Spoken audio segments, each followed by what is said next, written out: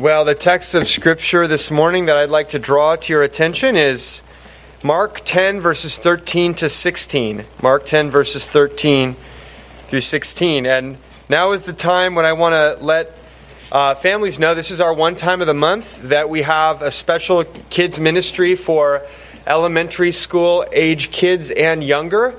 And lest I undermine what we're about to hear out of Mark 10, Jesus welcoming the children, this isn't us getting rid of kids. This is, in fact, it's the same Jesus and the same salvation that we're going to be talking about here, that they're going to be hearing about there, but it's just more geared for their age group. So families that desire, and go ahead and go, kids and those serving them. Of course, kids are welcome to stay in with us if that's what parents would desire. But Mark 10, 13 to 16 is our text. So I'll begin by reading it and then praying for God's blessing. And we're continuing to hear, of course, about Jesus. That's the hymn that we hear about in verse 13. And they were bringing children to him that he might touch them. And the disciples rebuked them. But when Jesus saw it, he was indignant and said to them, "Let the children come to me. Do not hinder them, for to such belongs the kingdom of God. Truly I say to you, whoever does not receive the kingdom of God like a child shall not enter it." And he took them in his arms and blessed them, laying his hands on them. Father, just as we sang, we invite you to speak to us through your powerful word. We ask for you to pour out your Spirit, both in my proclamation and all of us in our hearing of these words of Christ. Show us glory that the eyes of flesh cannot see. Give me faithfulness and clarity in my speaking, and give us all alertness and softness of heart to hear. Please do more than we could ask in your life-giving work among us through your word. In Jesus' name, amen. This week, a news story broke that could have broad significance in the world of higher education. In a story headlined, "Yale and Harvard law schools say they won't participate in U.S. news rankings," we read that these two elite law schools that are ranked first and fourth in the country by U.S. News have both pulled out of the system. They'll stop sending data to U.S. News, which the magazine uses to calculate their rankings. And I found it notable that the top-ranking school, the Juggernaut, made the move first. It says, quote, "Yale, which has captured the number one spot every year since U.S. News began ranking law schools in 1990, was first to announce the decision. Hours later, the Harvard law dean informed students that it would do the same." End quote. Well, why did the schools make this bold move? Well, they both found the ranking system implicitly promoting values that disagree with their own. The article says, quote, "Both schools said the rankings are in conflict with their commitments to student diversity and affordability." End quote. In other words, the ranking system indirectly punishes schools for doing things like letting in low-income students and keeping tuition down.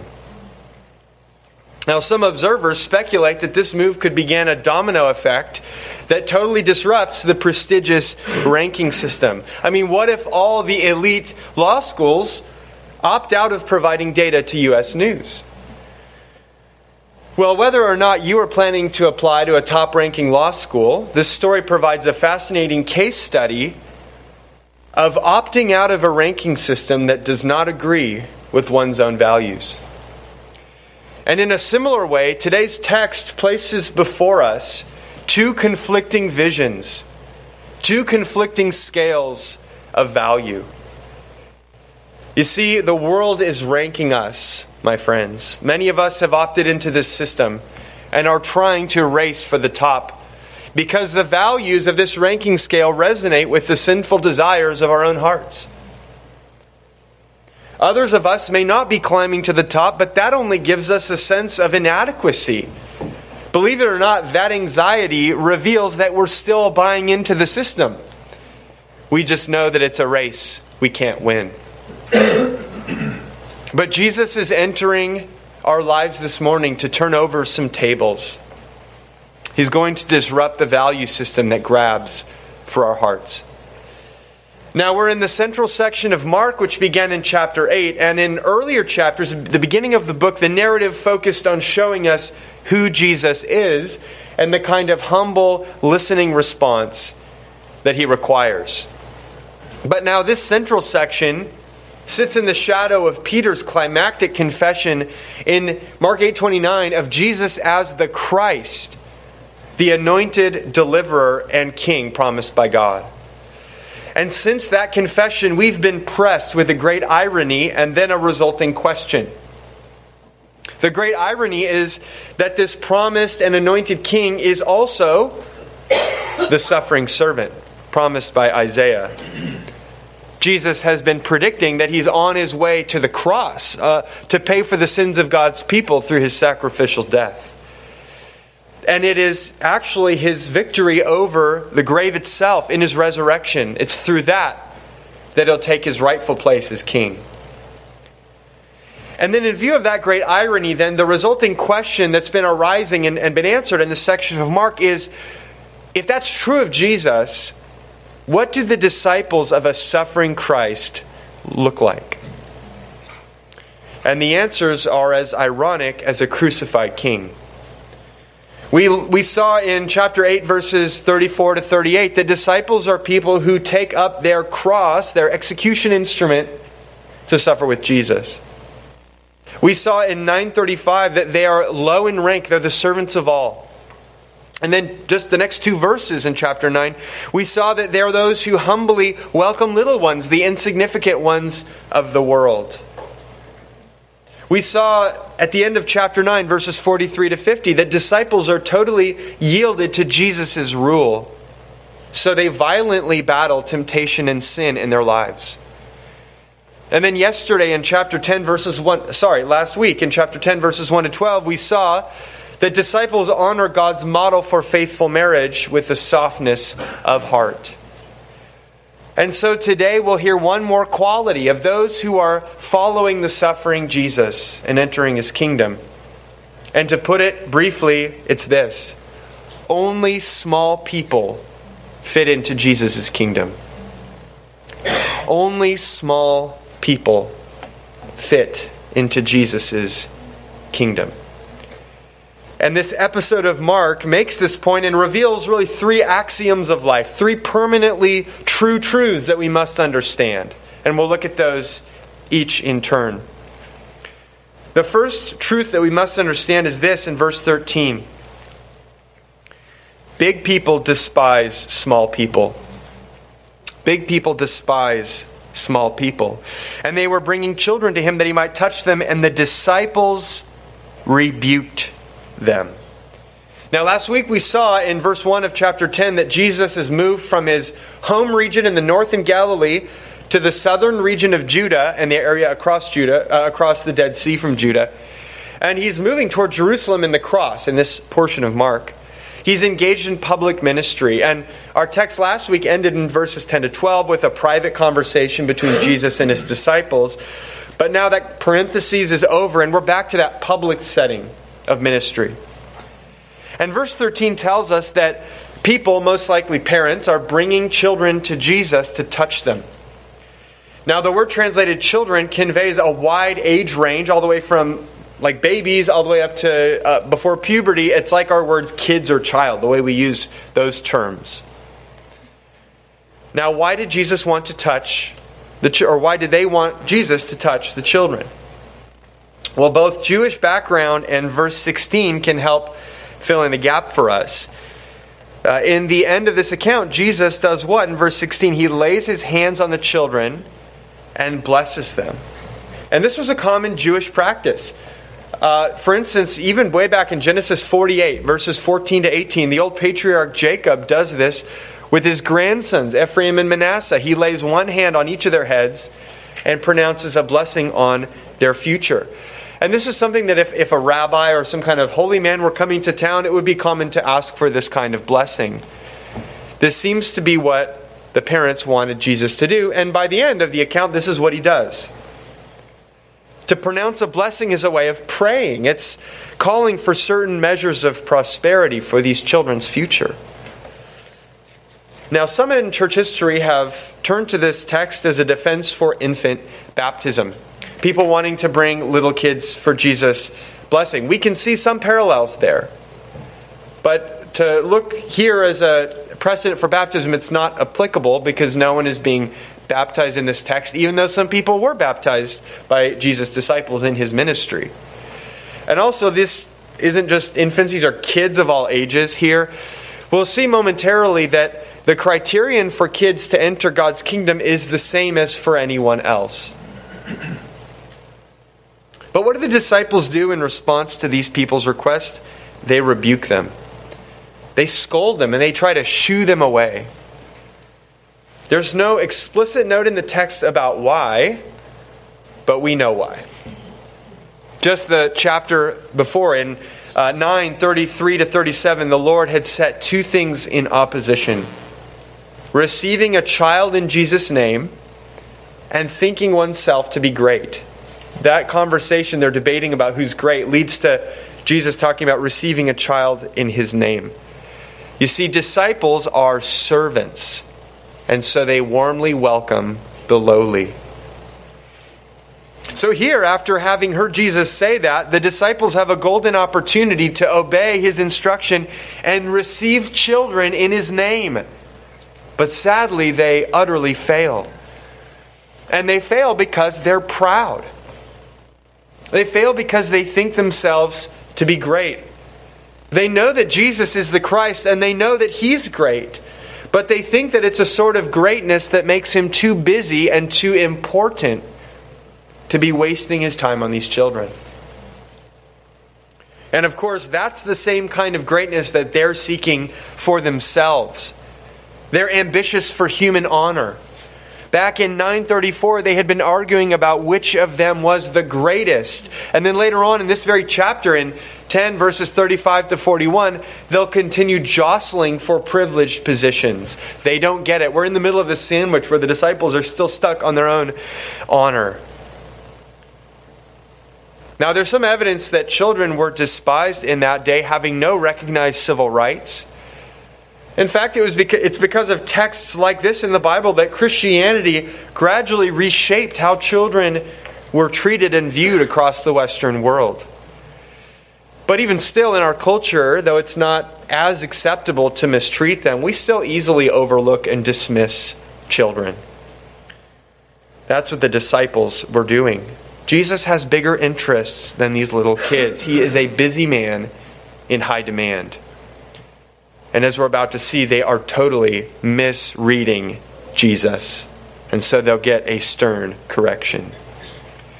And this is all just another piece of fallout from the ambitious and proud attitude we've already seen from the disciples. We've seen, again, how it makes them compete against each other and argue. We've seen how it makes them territorial about a man in chapter 9 who was healing in Jesus' name and they tried to rebuke him because he wasn't following them.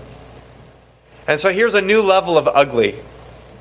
Their quest for human greatness causes them to despise the lowly and the weak.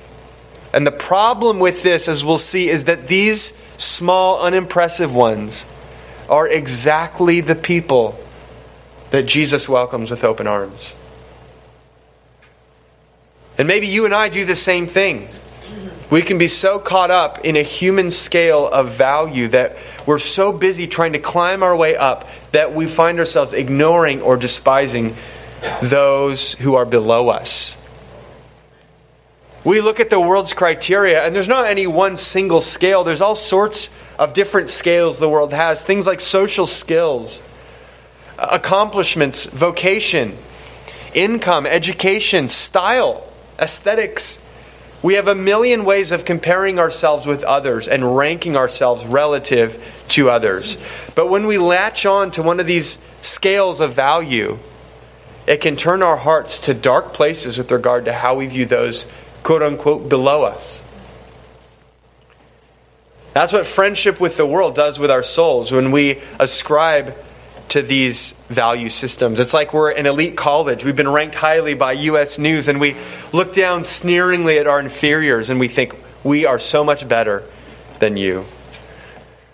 It's like if we're climbing a staircase that's been carved up a mountain. Let's say there's a lot of people that started at the same time climbing this mountain, and you are especially fit and quick, and so after an hour of vigorous climbing, you look down the windy stair and you see all those sad slowpokes way down there, huffing and puffing their way up the slope. And what do you think? I'm a pretty good climber. But this is not Jesus' way. And so it's loathsome and evil in the lives of those who claim to follow him. Woe to those who turn others away from the grace of God because we're measuring them by the fallen, sinful criteria of the world. Now, let me point out two ways that this might appear in our life as the body of Christ.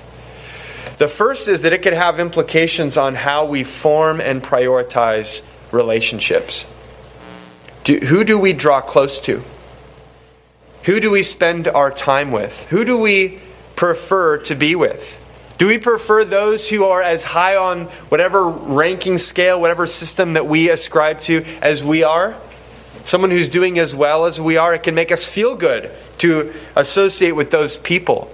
Again, it can be all sorts of different metrics, different measuring scales that we look at. Those who are as intelligent as we are. Those who are as socially savvy as we are. The second way this can appear in our midst is how we identify and raise up and celebrate leaders. Churches have sadly and far too often subscribed to human values in its selection of leaders. The attractive, the charismatic, the good public speakers, the self-confident, the cool, those who can successfully market themselves, say with social media. And among many other problems, applying these worldly criteria can seriously undermine our ability as a church to open our arms to the small ones in the name of Jesus and extend his all-sufficient grace to them. We lie to them about what really matters. And it's that grace of Jesus to the small ones that we'll examine next in verses 14 to 15. This is the second important truth we have to know.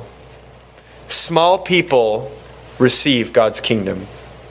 Small people receive God's kingdom. It says, "But when Jesus saw it," what his disciples were doing, "he was indignant and said to them, 'Let the children come to me, do not hinder them, for to such belongs the kingdom of God. Truly I say to you, whoever does not receive the kingdom of God like a child shall not enter it.'" How does Jesus respond to the disciples' screening system? With indignation, with righteous anger. Jesus has been angry before in Mark. He was both angered and grieved by the hardness of heart his opponents showed to the crippled man in 3:5 in the synagogue.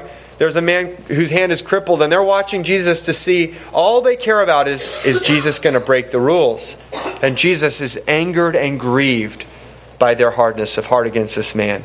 His anger is righteous and holy. It is a response to real injustice.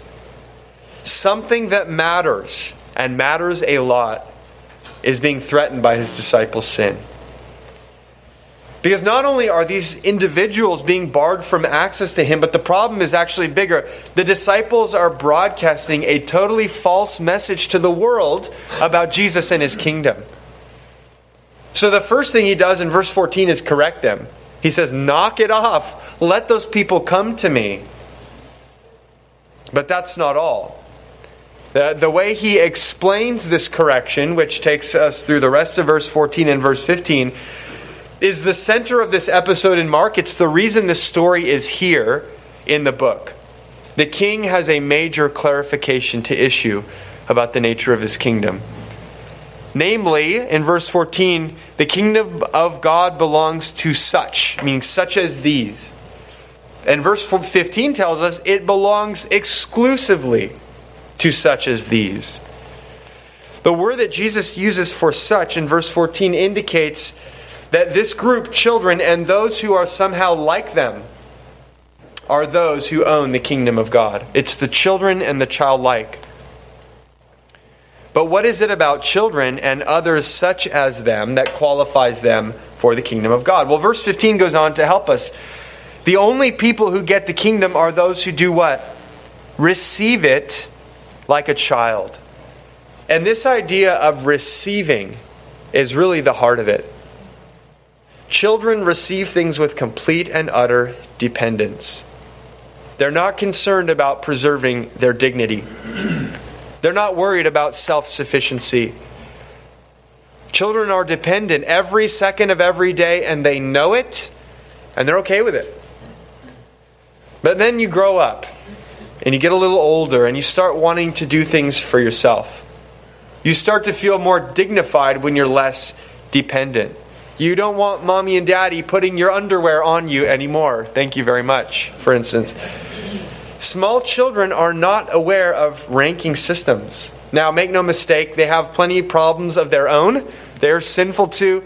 But Jesus isn't calling them perfect here. He's pointing to this beautiful quality of simple, humble, unpretentious, dependent receiving. In other words, they're the opposite of the disciples. They're not racing up a ladder. They're not clamoring for a cabinet position in the coming Jesus administration. When Jesus talks about receiving and entering the kingdom of God, he's talking about salvation. He's talking about the work of restoration and rescue that he has come to bring. In chapter 9, verse 45, he talked about eternal life on the final day. But then 2 verses later, in verse 47, he talked about, in parallel way, entering the kingdom of God. The kingdom of God is the eternal life Jesus brings. The gospel or good news of God that Mark introduced to us way back at the beginning of Jesus' ministry in Mark 1:14-15 is the good news that the kingdom of God is at hand in Jesus, calling all men everywhere to repent and believe. Jesus came to defeat sin and death and Satan. He came to restore God's righteous rule on earth. And through his atoning death, he'll ransom, later on in the story, men and women from the power and penalty of sin. So in talking about receiving the kingdom, he's simply talking about salvation in its fullness. And who receives the gospel? Well, again, I just reminded you in 1:15, the necessary response to Jesus is to repent and believe the gospel. That's what he says. Repent and believe. But now is Jesus here introducing a new third criterion? In addition to repenting and believing, we also have to become like little children. Is that what he's saying? No. He's not teaching a separate requirement from faith and repentance. Rather, he's describing the condition of heart in which this faith will or will not occur. Because at its heart, faith is receiving. It is resting. The catechism we use at our house, the Children's Catechism, asks, what is faith in Jesus Christ? And then the answer is, it's receiving and resting on Him alone for salvation, as He has offered to us in the gospel. It is receiving and resting on Him alone. That's faith. It's depending. And so you can see that it's inherently humiliating. I don't mean that in a negative way, but it is inherently humbling. It forces us down. It's inherently unpretentious. It's not compatible with trying to make a big deal out of yourself. If you're busy trying to prove that you've got what you need, you won't trust Jesus. That just isn't faith. And the next time we're in Mark, we're going to see a perfect counterexample that illustrates the most non-childlike kind of person who can't enter the kingdom, because he's sitting atop the U.S. News ranking system, as it were. He's positioned on top of the leaderboard, and that position has such a grip on his heart that he simply cannot repent and believe. Now, do all kids enter the door of the kingdom of God? Well, no, not all of them. Jesus isn't saying that. Many kids will grow up to become unbelieving, hard-hearted adults. But in their lowly and weak state, they do have an inside track to salvation. They are closer to the kingdom, aren't they? They have fewer barriers to impede them. They have fewer trophies that they'll have to throw into the trash bin. And let me say as an aside here real quick, this text does not teach about the salvation of the unborn or infants or other young children who tragically die too young to understand sin and the gospel. I believe there is very good reason for hope on that front, but that's another biblical conversation. Here, Jesus is simply talking about the childlike quality of humble dependence that keeps one low enough to enter the door of his kingdom by faith. It's ironic that the bar to entry into the kingdom is hard, not because it's so high, but because it's so low. And another clarification here that would be helpful is that Jesus isn't teaching that outward poverty or lowliness of circumstance has intrinsic spiritual value. Being an outcast, being a loser, being poor doesn't make you a Christian. It's possible to be a nobody in society and yet be obsessed with attaining human honor, just like it's possible to be poor and greedy. However, again, the lowly do have more of an inside track to the self-abasement of faith because they have less to entangle them and trip them up.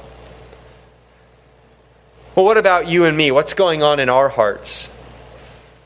Don't we feel a little bit more secure and a little bit more dignified and a little bit more comfortable when we're holding on to some of the cards that the world finds valuable? Can't we hold our heads just a little bit higher? When we're deciding whether to attend a class reunion, for instance, do we do things like assess how much we've accomplished? If so, what's the hidden logic there? We cringe at having to show our face around others who started in the same place as us but did better. That feeling of discomfort that you might have at that kind of prospect, that's what's happening here.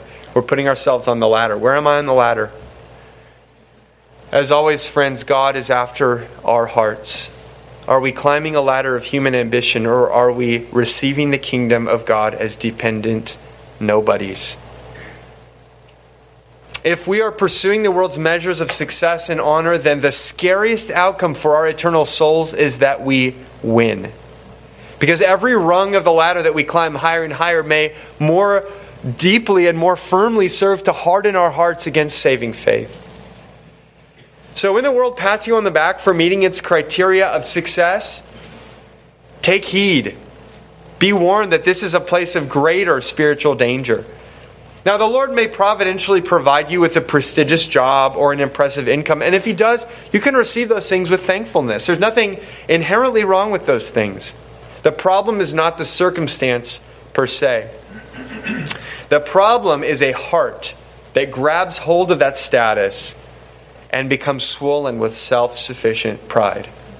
This makes me better. Beware of subscribing to the world's ranking systems. Be like Yale Law. Be like Harvard Law. Don't cooperate. Don't send them your admissions data. Opt out of the system. But not only is Jesus warning us here, but by the very same stroke, He's also freeing us. Because when disciples tune their antenna to heaven's frequency, what it does is it instantly liberates us from hearing the world's broken judgments against us. Because what they think really doesn't matter. We're just not listening to that frequency.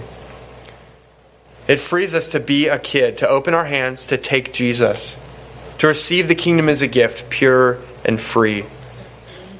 To say, honestly, I'm a sinner. I'm estranged from God. There's nothing I could do to earn myself any credit that counts on the day of judgment. All I bring is an empty hand to Jesus. Now, our text is one of many places where the Bible teaches that God's kingdom is a place of ironic reversals. The way things look now is not the way they will finally be. Or as Paul says it in 2 Corinthians 4:18, the things that are seen are transient, but the things that are unseen are eternal. Read Psalm 73 sometime to hear about Asaph struggling with the prosperity of the arrogant, wicked people around him. They do so well. And they keep getting fatter and fatter, which in that culture is a way of saying, like, they're doing so well. And they don't face consequences. And he's so bothered by this. How does he get out of that funk? It says in verses 16 to 17 of Psalm 73, "But when I thought how to understand this, it seemed to me a wearisome task until I went into the sanctuary of God. Then I discerned their end." It is only in view of God, namely the presence and the future judgment of God, that the true nature of the apparent prosperity of the wicked becomes evident. The kingdom of God is received by faith today, but fully entered in that final day. This is a place of ironic reversals. We will one day see this irony in full bloom. What about Paul in 1 Corinthians, reflecting on the hidden wisdom of God and extending His power to save through what? The foolish cross of Christ. Nobody likes a cross. He says in 1 Corinthians 1, 20 to 21, "Where is the one who is wise? Where is the scribe? Where is the debater of this age? Has not God made foolish the wisdom of this world? It pleased God through the folly of what we preach to save those who believe." The world has its credentialed wise people, its debaters, its intellectuals, and God was pleased to circumvent all that, to go right around it and save through the cross. The kingdom of God is a place of ironic reversals. And so for us, friends, the usual temptation for us is to try to keep a hold with one hand of the kingdom of God, but then on the other hand, we still want to grab at the world's faulty value system. We still want to grab some of that vain applause. The danger is subtle. And this is why we need such strong words from Jesus. And we don't just need the affirmation and invitation of verse 14. It's beautiful. "To such people as these belongs the kingdom." We don't just need that. We need the warning of verse 15. "To only such as these belongs the kingdom." We will have to make our choice. Will it be worldly greatness or kingdom greatness? Will it be friendship with the world or friendship with God? I brought up earlier about the church. When we celebrate human greatness and we look for its values in our leaders, it exhibits a tragic and dangerous misunderstanding of God's kingdom. We are lying to the world about the nature of God's kingdom. It is God's glory to oppose the proud and give grace to the humble, says 1 Peter 1:5. It is God's glory, says Isaiah 2:11, to bring down the haughty looks of man and to humble the lofty pride of man, so that He alone will be exalted on that final day. So back to climbing that mountain staircase. You may feel good about yourself if you're ahead, but suddenly, what if you look up and you see an avalanche coming? And so now, instantly the question becomes, who's in the best position to reach safety? Well, it's the people at the bottom. At that moment, it doesn't matter how fit you are and how fast you've climbed to the top. What matters is how close to safety are you. That crisis instantly resets our measure of success. And so it is with the kingdom of God. So we've seen first that big people despise small people, and then we've seen that small people nevertheless receive God's kingdom. The third axiom, the third truth we must know in verse 16 is this: Jesus loves small people. Jesus loves small people. It says, He took them in His arms and blessed them, laying His hands on them. The story ends similar to how it began. In verse 13, the parents brought children wanting Jesus' hand laying, and probably implied there His blessing for the kids. And in verse 16, He gives it. But He adds yet another unrequested measure of intimacy. He holds the children in His arms. This is how you convey warmth and love to a young child. And nobody asked for this. Jesus delights to do it. It was His idea. Picture this in your mind. The scene fades out on this shot of Jesus. It so beautifully characterizes Him and His kingdom. He's holding little kids in His arms, got a hand on them, and He's blessing them. Why is the kingdom of God for the childlike? Because God delights in pouring out the riches of His grace and mercy. God loves being the supplier. God loves being the all-sufficient fountain. He loves being the Savior. That's why throughout the pages of Scripture, He's always responding most fully to neediness and desperation and trust. It is love that extends Jesus' welcome to children and the childlike. It's his great joy to draw near to the needy and pour out mercy. Listen to the words of Charles Spurgeon exalting this mercy of Jesus Christ. He says, "It is his heaven to bring men to heaven. It is his glory to bring sons and daughters to glory. He is never so happy as when he is receiving sinners." End quote. Fast food play areas and amusement park rides have those must be this tall to participate lines. You've seen those. It must be at least this tall. Oh wait, must be... they're different. So the ride is must be at least this tall to ride. The fast food play areas must be shorter than this line to participate. And so this is the line that the kingdom of God has. Must be no taller than this line. And this is not a matter of arbitrary value. This isn't just God deciding out of nowhere, let's make it so only the small, only the humble can enter. It's part of the design of the kingdom because it is Jesus' delight to love the weak and needy and those who mourn their great sinfulness. So friends, for us, do we have the eyes of Jesus and the heart of Jesus toward those that he welcomes? It is all too easy for us to ignore or dismiss the young, little kids. We might be tempted to laugh off their fears and concerns, to trivialize them, because they might seem silly to us. That's not Jesus' way toward them. His way is to hold them and to bless them and to lay a hand on them, identifying with them, drawing near in kindness. And I believe this is an area where you brothers and sisters are imaging Jesus well, but we can excel still more. To be those who receive children and the childlike, those who are looked down upon in our society with unrelenting mercy and kindness for Jesus' sake. To actually proactively draw near to them. And for our own souls, doesn't it warm us to see Jesus opening up this special place in his heart for the most dependent, the most vulnerable?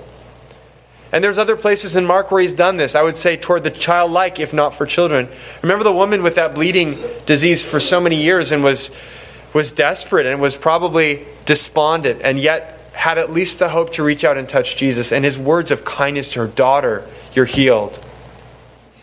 This is Jesus' delight. And again, there's great freedom for us in Jesus' teaching because the low place of unpretentious humility is the place where our burdens are actually lifted because they're carried on the mighty shoulders of Christ himself. So we can be honest about our sins and our weaknesses because we have nothing to prove to anyone. We have opted out of that game. And if this freeing effect is happening on each of our hearts individually and we're embracing that low place of kingdom greatness, how would that continue shaping our corporate culture here as a church? Well, it would promote honest confession of sin and weakness to one another. We would be quick to confess, quick to seek prayer and accountability and counsel and encouragement. It would promote brotherly love across all sorts of human boundaries and up and down all sorts of pecking orders. The world's ranking system would just not make sense in here.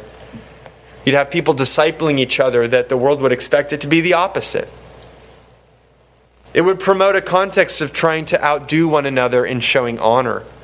It would promote a collective humility that together we're magnifying the all-sufficient grace of God for all of us. If you're wearing armor for a battle, then you're all set for a battle. But you are poorly clothed for an intimate embrace.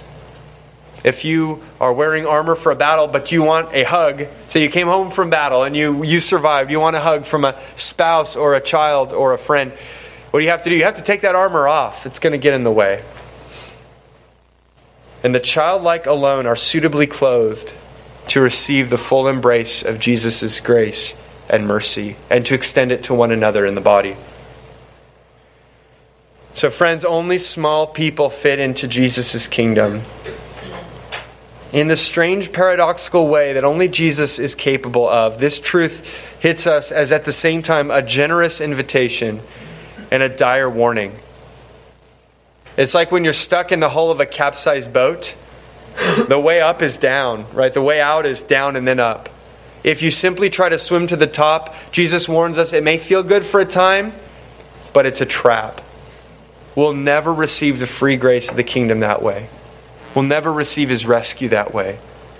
But if we lower ourselves to receive with the simple open hand of a child reaching out for a sippy cup, this is the way of inheritance of glory. Which will it be for you? Let's pray. God, we love and exalt your mercy, your all-sufficient grace. That as the hymn says, all the fitness you require is to feel our need of you. To come to you with that empty hand and saying, I'm bankrupt, I have nothing, I'm a sinner. I have nothing that qualifies me for your kingdom. We thank you for Jesus. We thank you for his heart toward the little ones. And we pray that we would be little ones. For any who don't know Christ this morning, we pray that you would, for the first time in this profound way, humble their hearts before you. That they would see Christ as the one they desperately need and renounce any claim they have to their own value system. And for those of us who follow Christ, we always need this word because pride keeps tempting us. It keeps rising up in our hearts, and we want to have your kingdom and yet also have the world's applause and have what the world values. Father, we pray you'd keep us ever in this poor spirit, this low frame of heart by which Jesus alone is the supplier and Jesus alone is magnified. We pray all this in his great name. Amen.